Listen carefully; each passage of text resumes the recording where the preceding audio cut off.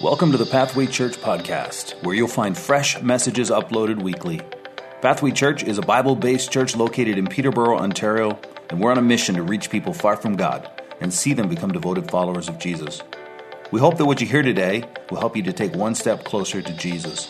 Thanks so much for joining us, and if you like what you hear, don't forget to subscribe.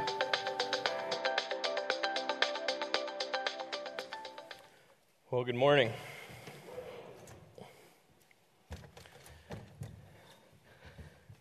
Trying to convince them that the number of props isn't compensating for message content. So yesterday I'm having kind of that internal conversation maybe you've had with yourself on occasion. I'm putting a fresh bag of kitchen trash into the garbage can on the deck, and as I put it in there, I am reminding myself, Jay, before you go to bed, make sure you tie the lid on. Okay? Because if you've seen my garbage can, it has a number of different flavors of duct tape that is covering holes. I've been in a perpetual battle for a number of years with skunks and raccoons and actually squirrels. And so it's colorful, it's barely together, and I've been off. I have been a little bit, I haven't had a battle for a couple of years, I think, which is nice. But last week, my dogs were up in the middle of the night, and I made the mistake of letting them out, and found out that we have a new, relatively young skunk under the shed. And that became a good opportunity for me to shave our dogs. It wasn't actually that bad. They got away much better than they should have. But I said to myself yesterday, lock up the lid, tie it down, tie it to the railing, So anyway, this morning, I'm not sleeping very deep because I'm preparing even while I sleep the night before a sermon. And my dogs make noise, and I think to myself, this is like 2 a.m, and I'm thinking, I didn't do it. I didn't tie the garbage can up. So this time I make sure the dogs don't come out the door with me, because that would make today even more complicated. And I peek out, and I see the garbage can still there, still where it's supposed to be, and I'm like, okay. So I shut the door, I walk over, and I say, well, just because it's there doesn't mean it will all night, so I tie it up, and I'm there. And it's totally dark, so I'm tying it up, tying it to the railing, it's all there, and I look to my left, and I'm looking at the stairs, and I've got these solar lights that only give enough light to kind of have a vague shadow, and I see a silhouette of a furry creature with a very fuzzy tail sticking up. And this is about 5 feet away from me. And I had this kind of epiphany, this awareness that maybe I wasn't going to be preaching today. Maybe I wasn't going to be welcome. Fortunately, I don't know if it was the divine kind of shield or cloak that just Jedi mind trick, walk the other way, go away, skunk, and he decided to go down, and I tried to emphasize that this was my house and my property, so I threw a big empty bucket that was at the top of the stairs just as he was at the bottom to make sure that he knew he wasn't welcome. And then I smelled just a whiff of something, so he was trying to kind of make his point as well. But I'm glad to be here, and my smell is just my normal smell, so if you have a problem with that, then I can't do anything about that. But as Nate kind of introduced, I've kind of been involved in kind of a number of kind of arenas and places helping people within a congregational setting, within kind of correction setting with a halfway house, and for the last year, started last July with Canadian Health Recovery Center, which is a private rehab for men, a residential treatment facility. And there's been this really incredible learning curve of understanding and appreciating addiction and coming alongside men who are trying to recover from their addiction. And I think some of the conclusions that I've come to is just appreciating how tough it is to overcome addiction. And a big part of why it's so hard to overcome is because addictive behavior, addictive experiences, addictive substances, they actually change the way our brains work. They create new and different neural pathways that exist even when we don't want them to, even when there are all sorts of consequences and things that would kind of normally tell us that's not a good thing to do. These neural pathways can kind of get kicked into gear even when we don't want them to, and can kind of hijack or sabotage our best intentions. So one of the conclusions I've come to is that people struggling with addiction can't afford to live mindlessly. People with addictions can't afford to live mindlessly, passively, or they find themselves very quickly right back into their addictive behaviors. And that's super frustrating for themselves. That's super frustrating for people who are trying to love people with addictions, is that despite their best intentions, it is easy for them to find themselves back in patterns and habits that they don't want to. And that's why one of the most valuable things that addiction counseling can do is to help people struggling with addiction to become more mindful. And mindfulness is a huge theme, and it's probably a theme that you've bumped into more and more. It's education. We see it within business and leadership. All sorts of environments, we're seeing mindfulness as a theme that is kind of more and more prevalent. Like there's an awareness or a growing appreciation for the importance of it. And I think it comes from, largely, kind of this increasing sense within Western culture of busyness, of being preoccupied either in the past and what could have or should have happened, being preoccupied with the future and what you wish would happen, or just the distraction of how many million different things that can kind of keep us paying attention to almost anything and everything other than what's actually going on inside us. So mindfulness is essentially just the skill of bringing our attention to whatever is happening in the present moment. It's the skill of bringing our attention to whatever is happening in the present moment. And so one of the ways that I help my clients kind of develop mindfulness is I try and introduce them to an idea or a concept that sometimes helps to kind of take this big idea of mindfulness into something a little bit more constructive and a little bit more practical. And I introduce them to this idea of recognizing kairos moments. You say, what's a kairos moment? That's a great question. So a kairos moment is a moment where we recognize potential. And maybe for us to understand it, we have to maybe do a contrast. Another Greek word for time that we get translated into English as time is chronos, right? So we get words like chronology, chronological. And so that's the idea of time being a sequence, right? So minutes, seconds, minutes, hours, days, weeks, months, right? There's this kind of, what time is it? We're wanting to know what time is it in the sequence of chronology. So chronos. But when we're talking about kairos, we're not talking about kind of what time it is in sequence. We're recognizing that there are certain times that are kind of just pregnant with potential. They have within them kind of this crossroads threshold where something important can happen. Right? So we say, it's time. Right? When someone important in your life says it's time to, come here. We know that they're not talking about chronology, but they're talking about how important that time is, and if you don't come, there's probably consequences, right? So the kairos moment is helping people to understand and appreciate, to recognize these kairos moments when time is not about chronology, but about a moment where something important can be gained, learned, or appreciated. So understanding the idea. So maybe it helps if I kind of draw it out here. So if we think of time being kind of,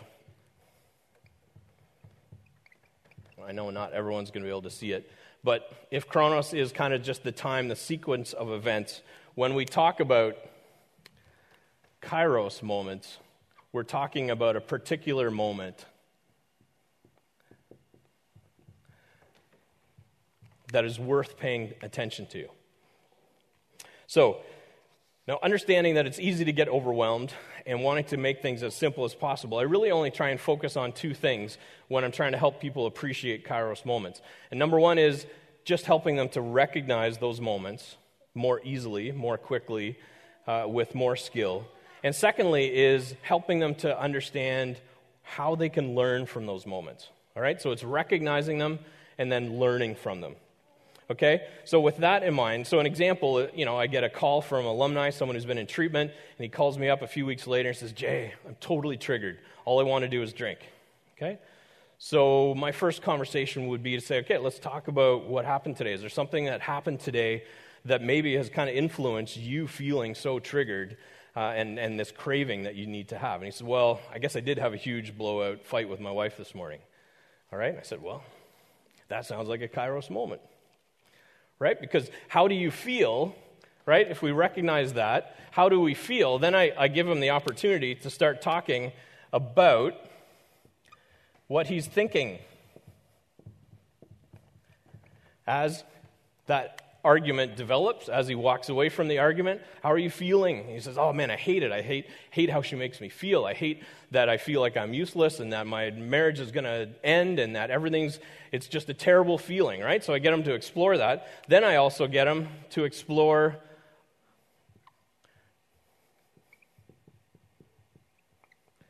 what he's going to do.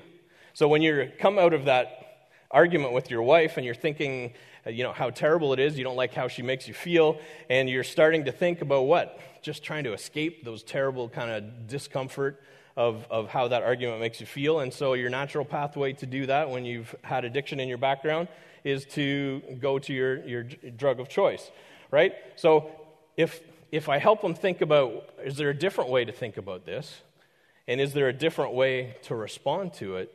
I've given them a tool that helps this experience that naturally is going to trigger him and could make him easily feel like afterwards, I don't even know how I got there, but I ended up at the bar. It's like, well, you ended up at the bar because you went through a process that made you feel and think a certain way, and then you made a decision. But what if there are alternatives? What if there's a different way to look and feel about that? So I've just invited him to become more mindful, to have a little bit more, some more tools and skills to be able to tackle what he needs to in terms of trying to pursue his recovery goals. Okay, so there's an example of what it looks like. So here's my question, though.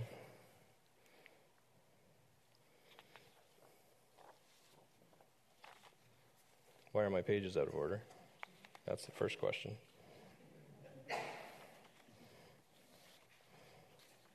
All right, here's my request. Can you keep a secret? Can it stay in the room? Cameras off? What my clients don't know is that by taking them through this process and this cycle of learning to think and act differently, is that I'm actually helping them to learn what it means to be a follower of Jesus. So I'm not using a lot of spiritual language as I'm taking them through that, but essentially what I'm doing is that I'm helping them to become learners, which again is the word that Jesus called his followers, disciples, right? Learners. Because the way of Jesus is to learn his way of living. And you may doubt as to kind of where I go with this, but let's look at Mark 1:15. And I think, do I have it up there? Oh, no, I don't. Oh yeah, I do. So Mark 1:15, little verse that encapsulates a whole bunch. So John the Baptist has come on the scene, prepared the way, got people in a buzz, kind of thinking and talking about what God might be doing. He gets arrested. Jesus kind of emerges with his public ministry. He goes public, and this is what he says. The time has come. The kingdom of God has come near. Repent and believe the good news. So guess what word Mark uses to describe the time has come? He doesn't say the chronos has come. The sequence of time is here. He says the kairos has come. The moment of opportunity has come. And that moment of opportunity is that the kingdom of God has come near. And what an amazing way to understand what Jesus does, right? God in the flesh comes into human experience, brings the kingdom of God within reach, within grasp, right? How easy it is for us to feel like God is far away and not really engaged and kind of somewhere other than where I am. And Jesus says, the good news is that the kingdom of God is closer than you think. It's within reach. And how do we grab that? How do we grab the rule and reign of God, the shalom, the peace with God, peace with myself, peace with others? How do I tap into or experience the sense of the kind of life that is possible when God is allowed into it? How do I tap into that? Jesus says, repent and believe. Repent and believe. And repent, metanoia, metamorphosis, the idea of change. What kind of change is it? It's the change in our thinking. Changing what we think. Belief is the idea of not just kind of understanding something to be true, but living it in a way that's consistent with what we believe. And what we find is, Jesus says that this is how we experience the kingdom of God.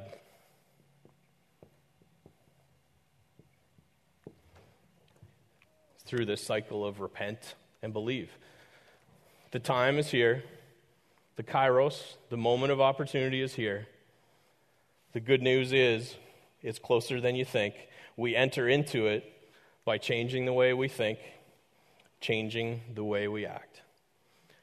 And so I have this opportunity to invite my clients into, even though they don't understand it, learning to live in the way of Jesus. They just need to connect some more dots, and they're almost there. So counselors teach people with addictions mindfulness, because you can't expect to try and conquer or overcome addiction without developing mindfulness. But I don't think it's much of a stretch for us as followers of Jesus.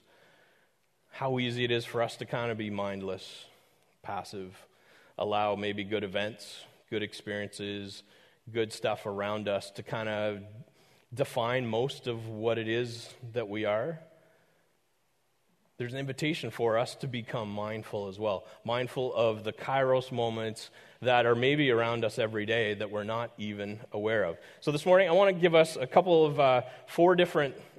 So I want to help you recognize those kairos moments, and then we can kind of think about what to do with them as we unpack them, okay? Because I think there's four kind of typical ways that kind of God shows up in those kairos moments, which are powerful ways for us to hear God's voice. I think in some ways, these kairos moments are kind of the megaphone that God uses to speak into our lives. There's 4. So the first one I like to refer to as speed bumps. And this is my most impressive prop, okay, which not everyone's going to be able to see. But this is it looks like not just a speed bump, but speed bumps. But that was the best I could do. So speed bumps are put in a place on a roadway or in a lane somewhere because we are concerned that without them, people will travel too fast and miss something important. Or they might not miss something important like a kid and hurt them, right? Like run them over. So the idea of a speed bump is there to kind of force us to kind of pause and recognize and be aware. And so I think a speed bump is a good way for us to be thinking about what are kind of some of the most often ways that we bump into these kairos moments, opportunities for us to hear from God and ask that question, how should I change my thinking? How should I change my action? So speed bumps. A good example, I was thinking from a scriptural perspective, an example of a speed bump. Someone who there was something that wasn't, like a speed bump isn't like totally in your face, right? Has anyone ever found out that there was a speed bump kind of after the fact? Right? I particularly love it when it's some relatively young kid with a tuned-up car really low to the ground and they try to hit a speed bump. That's fun, but I probably shouldn't have that much fun watching that. But so speed bumps are there. They're not necessarily totally in our face, but we recognize them if we pay attention. And I think that's a good way to understand maybe the majority of kind of the day-to-day kairos moments. And I was thinking from scriptural perspective, an interesting one would be Moses. You think of Moses after he had to run from Egypt, and now he's, for a number of years, 40 years, he's been a shepherd out in the wilderness. And as he's shepherding, we have this picture of him noticing a bush that's burning. And that alone isn't the most unusual thing. Probably if you're in lots of areas in Canada, actually around the world, seeing a burning bush isn't that unusual, it seems, this summer. But what Moses noticed was that the bush didn't burn up. And we actually have that reference that it says, I will go over and see this strange sight. That's what Moses says. Why the bush does not burn up. And so we have this very simple kind of choice of him noticing the bush and then paying some attention and following up with it. And because of that, we have this opportunity for God to speak to Moses and kind of reveal himself and his heart and his goal of wanting to invite Moses into this role of deliverer of his people and leading them out of Egypt and into the promised land. And that was all a result of Moses noticing this bush, paying attention to it enough for him to then follow up and consider and get closer to it. All right, so not all of us are going to have many burning bush experiences in our life. Is that fair? Where maybe even follow up on it. It's not necessarily going to be that you're going to have to do something, so audacious and big and kind of scary like that. But there are lots of little things where we follow up on it and we get kind of rewarded with it being something significant. Right? And I was thinking about a conversation I had with a coworker about 6 months ago, and just one of my coworkers, a lovely young woman, and we ended up in this conversation where she started talking, somehow we got talking about the Kardashians. And she made the statement that she really respected the Kardashian women as role models. And I just went really quick to this place of second-guessing and kind of wondering how or why someone could come to that conclusion. Okay? And I was still relatively gentle because I'm usually not that mean of a guy. But I went there pretty quick where I was like, are you sure? And anyway, the conversation didn't blow up or anything, but it was there. And I remember kind of just thinking about it the next few days. It just didn't sit right with me. As I reflect, I just couldn't shake this sense that conversation didn't go the way I wanted. What I'd done was recognize that conversation was a kairos moment, and I began this process of reflecting and wondering if there was something that I needed to change in how I thought. And I realized that I don't want to be that judgmental person that just automatically jumps down someone's throat as soon as they say something without asking a few clarifying questions at least. So I had that kind of conclusion and that awareness, and then, which kind of presented me, well, what am I going to do with it? Well, I could have convinced myself, just don't do that again, Jay. Right? Which is kind of the easy way out. And I said, you know what, I think I need to try and make that right. So I emailed her, and then I had a conversation with her, and I think she was surprised because she just thought it was not really that big a deal. But it was important for me to follow through on that, not for her sake, but just for kind of my own integrity, because I felt like it was something that I did that I wasn't proud of, I didn't like how it went, and I followed through and said, that's just not who I am, and that's not how I want to act. And I think her respect for me grew, even though it was just a relatively minor thing.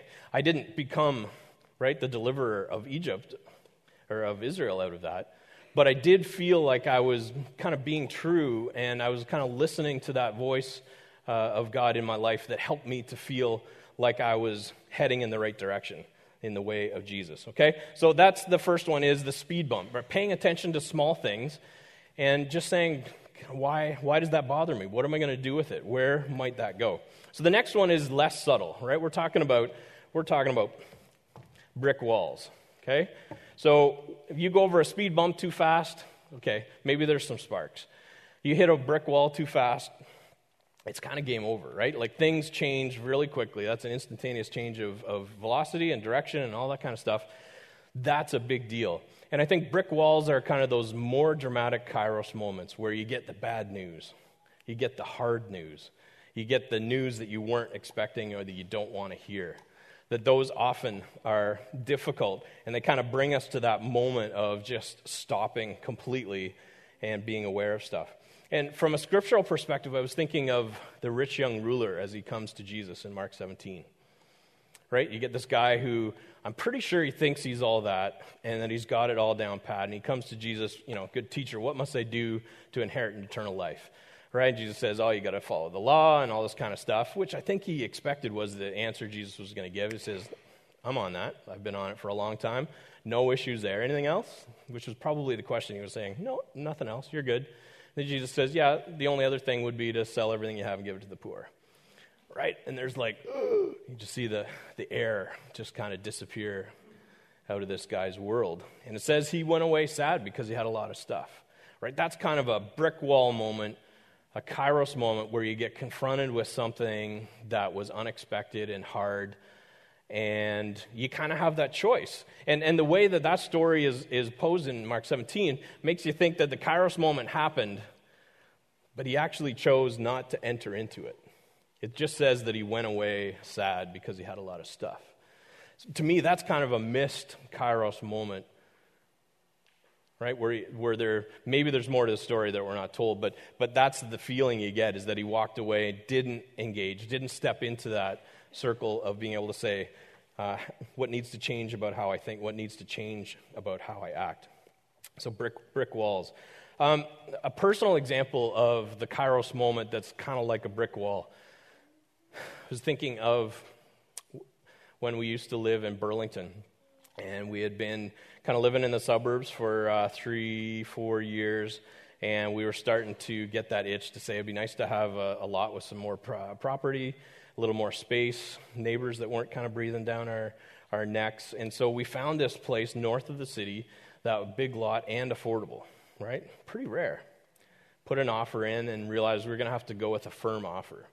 We couldn't sell ours first and then have that go through. We were going to have to make a firm offer. So it seemed like a calculated risk at the time, the way that the market was going. But a few weeks, and I don't even know if it was months into it, there was that moment where there were no offers. And we were starting to talk about bridge financing, carrying 2 places, and all this kind of stuff. And there was kind of that brick wall moment of saying, oh man, what have we gotten ourselves into?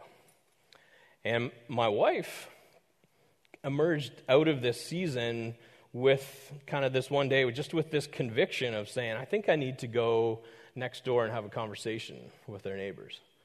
And I'm like, the neighbors that we don't talk to, that we don't really like, that we had to build a nice fence to be able to endure, the ones that we're trying to move away from. She said, yes, those. And she says, I think I need to go next door and make things right. And so I think there was a pie involved. Was there a pie? Which made me sad because I like pie. I mean, I wasn't going over. But so a couple hours later, she came back and the air was cleared, right? Things were kind of healed. The resentment and bitterness was talked about and not there. And shortly, I don't know if it was the end of the week, like our house was sold. And there was this clear sense of realizing that running into this brick wall was a kairos moment, right, of feeling like, what is going on? Why can't this move? We should be able to sell this house, and it's not. And yet it became this opportunity for, in retrospect, for my wife to kind of enter into this learning circle of some evaluation and reflection of what's out of whack, what needs some attention that maybe is kind of stopping things up and preventing them from moving ahead. And her decision to say, it's not good to leave things not dealt with. And the decision to go and do something about it meant that was a powerful kairos moment for us as a couple, and particularly my wife. So brick walls. So we talked about speed bumps, brick walls. How about this? You don't know what this is? It's my homemade version of a crystal ball. Thanks to the dollar store. Okay, and the crystal ball is something that, especially culturally, it becomes this symbol of being able to have a glimpse into the future. You ever had a kairos moment that was kind of the epiphany or kind of an opening or ability to imagine or appreciate what could be possible, of what should maybe be possible? And crystal ball moments are ones that I think we can bump into sometimes. I think of Abram in Genesis. God has called him out of the land that he grew up in, said, I'm going to show you where you need to go. And he leaves. He gets this promise he's going to be the father of great nations, that the world is going to be blessed through his offspring. And yet a number of years later, he's still single, with his wife, Sarah, who's childless, and he's thinking, okay, how is this going to happen? And I love how God says, Abram, look up in the night sky and count the stars. Right? So it's that invitation to kind of get your view off of what is on the horizontal and kind of step out of that to appreciate just how many stars there are. For your imagination to be caught of what will happen and to trust that it will, and to kind of get overwhelmed like only you can under the starry night sky with the bigness of God and the smallness of us. That's kind of a crystal ball moment maybe that helped nudge Abram kind of that next down the road of remaining faithful. For me, one of my most significant crystal ball moments was sitting in a funeral at the age of 19, and a good friend who had been killed in a car accident by someone who was a drunk driver. And I remember sitting in that funeral that was overflowing with all of the people that had been touched by just 19 years of life. And for me, that was a kairos moment.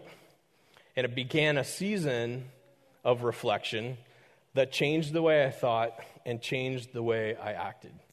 Resulted by the end of that year with the beginning of changing my whole educational kind of orientation and where I was going to go, that I changed, that I wanted to invest myself in changing people and not things. For me, that was a crystal ball moment being a part of that funeral, because it made me begin to kind of look forward and say, what do I want my legacy and my impact to be? Okay, the final one is the mirror moment. The mirror kairos moment. And that's where we kind of see ourselves in all of our beauty or lack of, right? There's a reality in the mirror that is hard to look away from. From a scriptural perspective, the one that always gets me is the prophet Nathan confronting David, King David, right? He is he's basically misused his power and authority to basically rape Bathsheba, kill her husband by forcing him to the front lines, and seems to be able to kind of just sweep it under the rug as if it's no big deal. And the prophet Nathan pulls him aside, tells this story about a little lamb that is cherished by the family, but some kind of big mean dude just comes in and steals it. And David's furious that someone would do this, and is ready to go out and kind of mete out justice. And Nathan says, dude, you are that guy. Right? And he crumbles in that moment, right, with that humility and contrition that just recognizes that the man in the mirror is actually him. I have sinned against God. Right? And so there's speed bumps, there's brick walls, there's the crystal ball moments, but there's these mirror moments as well where we get a picture of who we are or who we have been. And it's contrasted with who we want to be, who we're called to be. I think of a season, a conversation with a leadership coach I had a few years ago. I was in a different leadership environment, struggling with kind of just feeling I didn't have any confidence anymore. And we kind of wove it back to this meeting where someone I had really trusted and respected had kind of thrown me under the bush in this meeting. Under the bus, which is a slightly different analogy. I felt like I was thrown under the bus, right? Amongst kind of other people I respected by this person I really respected. And that was the beginning of me really second-guessing myself, of not having the confidence to step forward and be assertive and all these kind of things. And I'll never forget when my coach said to me, Jay, what would a secure Jay do in that situation? And for me, that was a mirror moment, that phrase, and it comes up in all sorts of arenas in my life where I have to ask myself, what would a secure Jay do in the situation? Because it reminded me that how I was responding was insecure, that I was being insecure. I was allowing the lack of respect or affirmation by other people to impact how I felt about myself. So I step into the learning circle and remind myself that I'm called and gifted by God, and that's the only attitude and affirmation I need.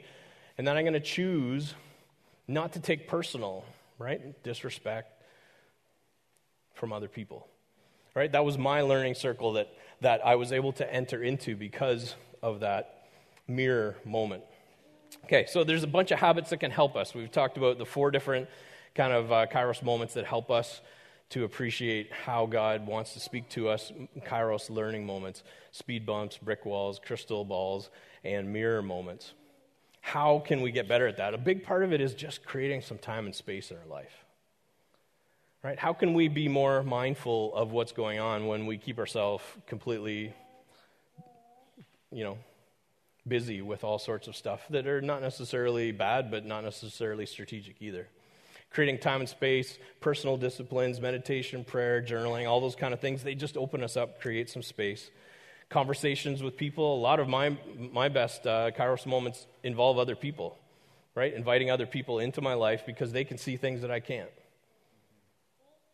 right? Opens us up.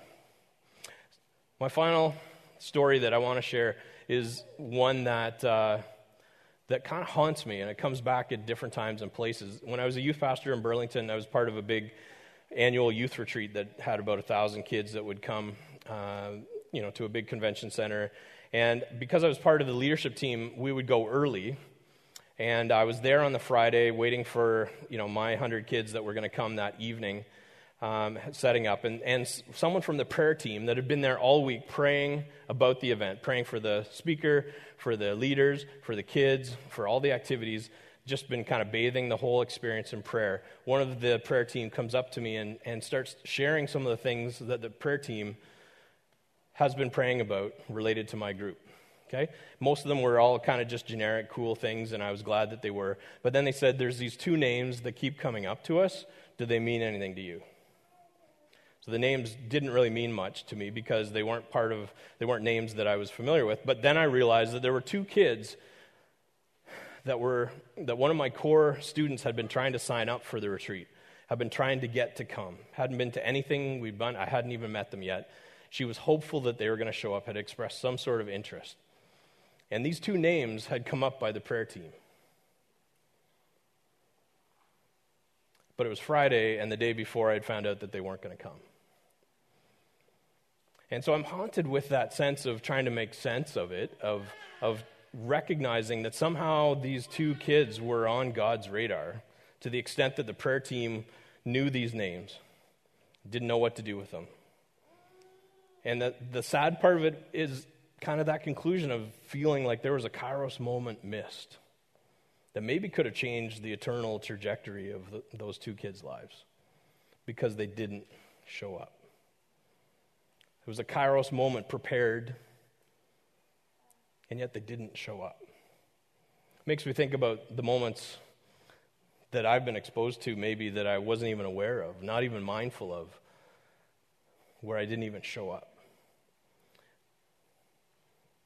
We could live there, but we could look forward and say, what would it take for me to just miss less of them moving forward? Right? What would it take for me to create more space, to recognize those kairos moments more often? What difference would it make for me to feel like I was hearing from God, right? Because when I'm able to ask, what is God saying, and what am I going to do about it? And I follow through in that process, right? That's life. That's not just kind of living and having it happen to you. That's intentional life. That's where we touch and reach the kingdom, where we grab it through repentance and belief. Can we pray? Father, we thank you for our time together. Maybe we want to confess that sometimes we take time for granted and we allow a lot of life to just happen to us. We could live kind of looking backwards with kind of regret and shame and discouragement, thinking about kind of how we've wasted time or just, not engaged or embraced. Father, I think you probably just want us to look forward more with that sense of anticipation of believing and imagining kind of those kairos moments that you place right in front of us every day, if we're able to recognize them. Father, I just know that we feel closer to you when we are engaged in looking for those kairos moments, where we're asking the question, God, what are you trying to say to me, and what am I going to do about it? That's where we feel most spiritually alive. That's when I think we touch the kingdom. Father, I just pray that we would have the courage to reach out and grab more often, to embrace those kairos moments. In Jesus' name, amen. Thanks for listening to the Pathway Church podcast. If you'd like to reach out to us, go to our website, pathwaylife.com. And as always, don't forget to subscribe. See you next week.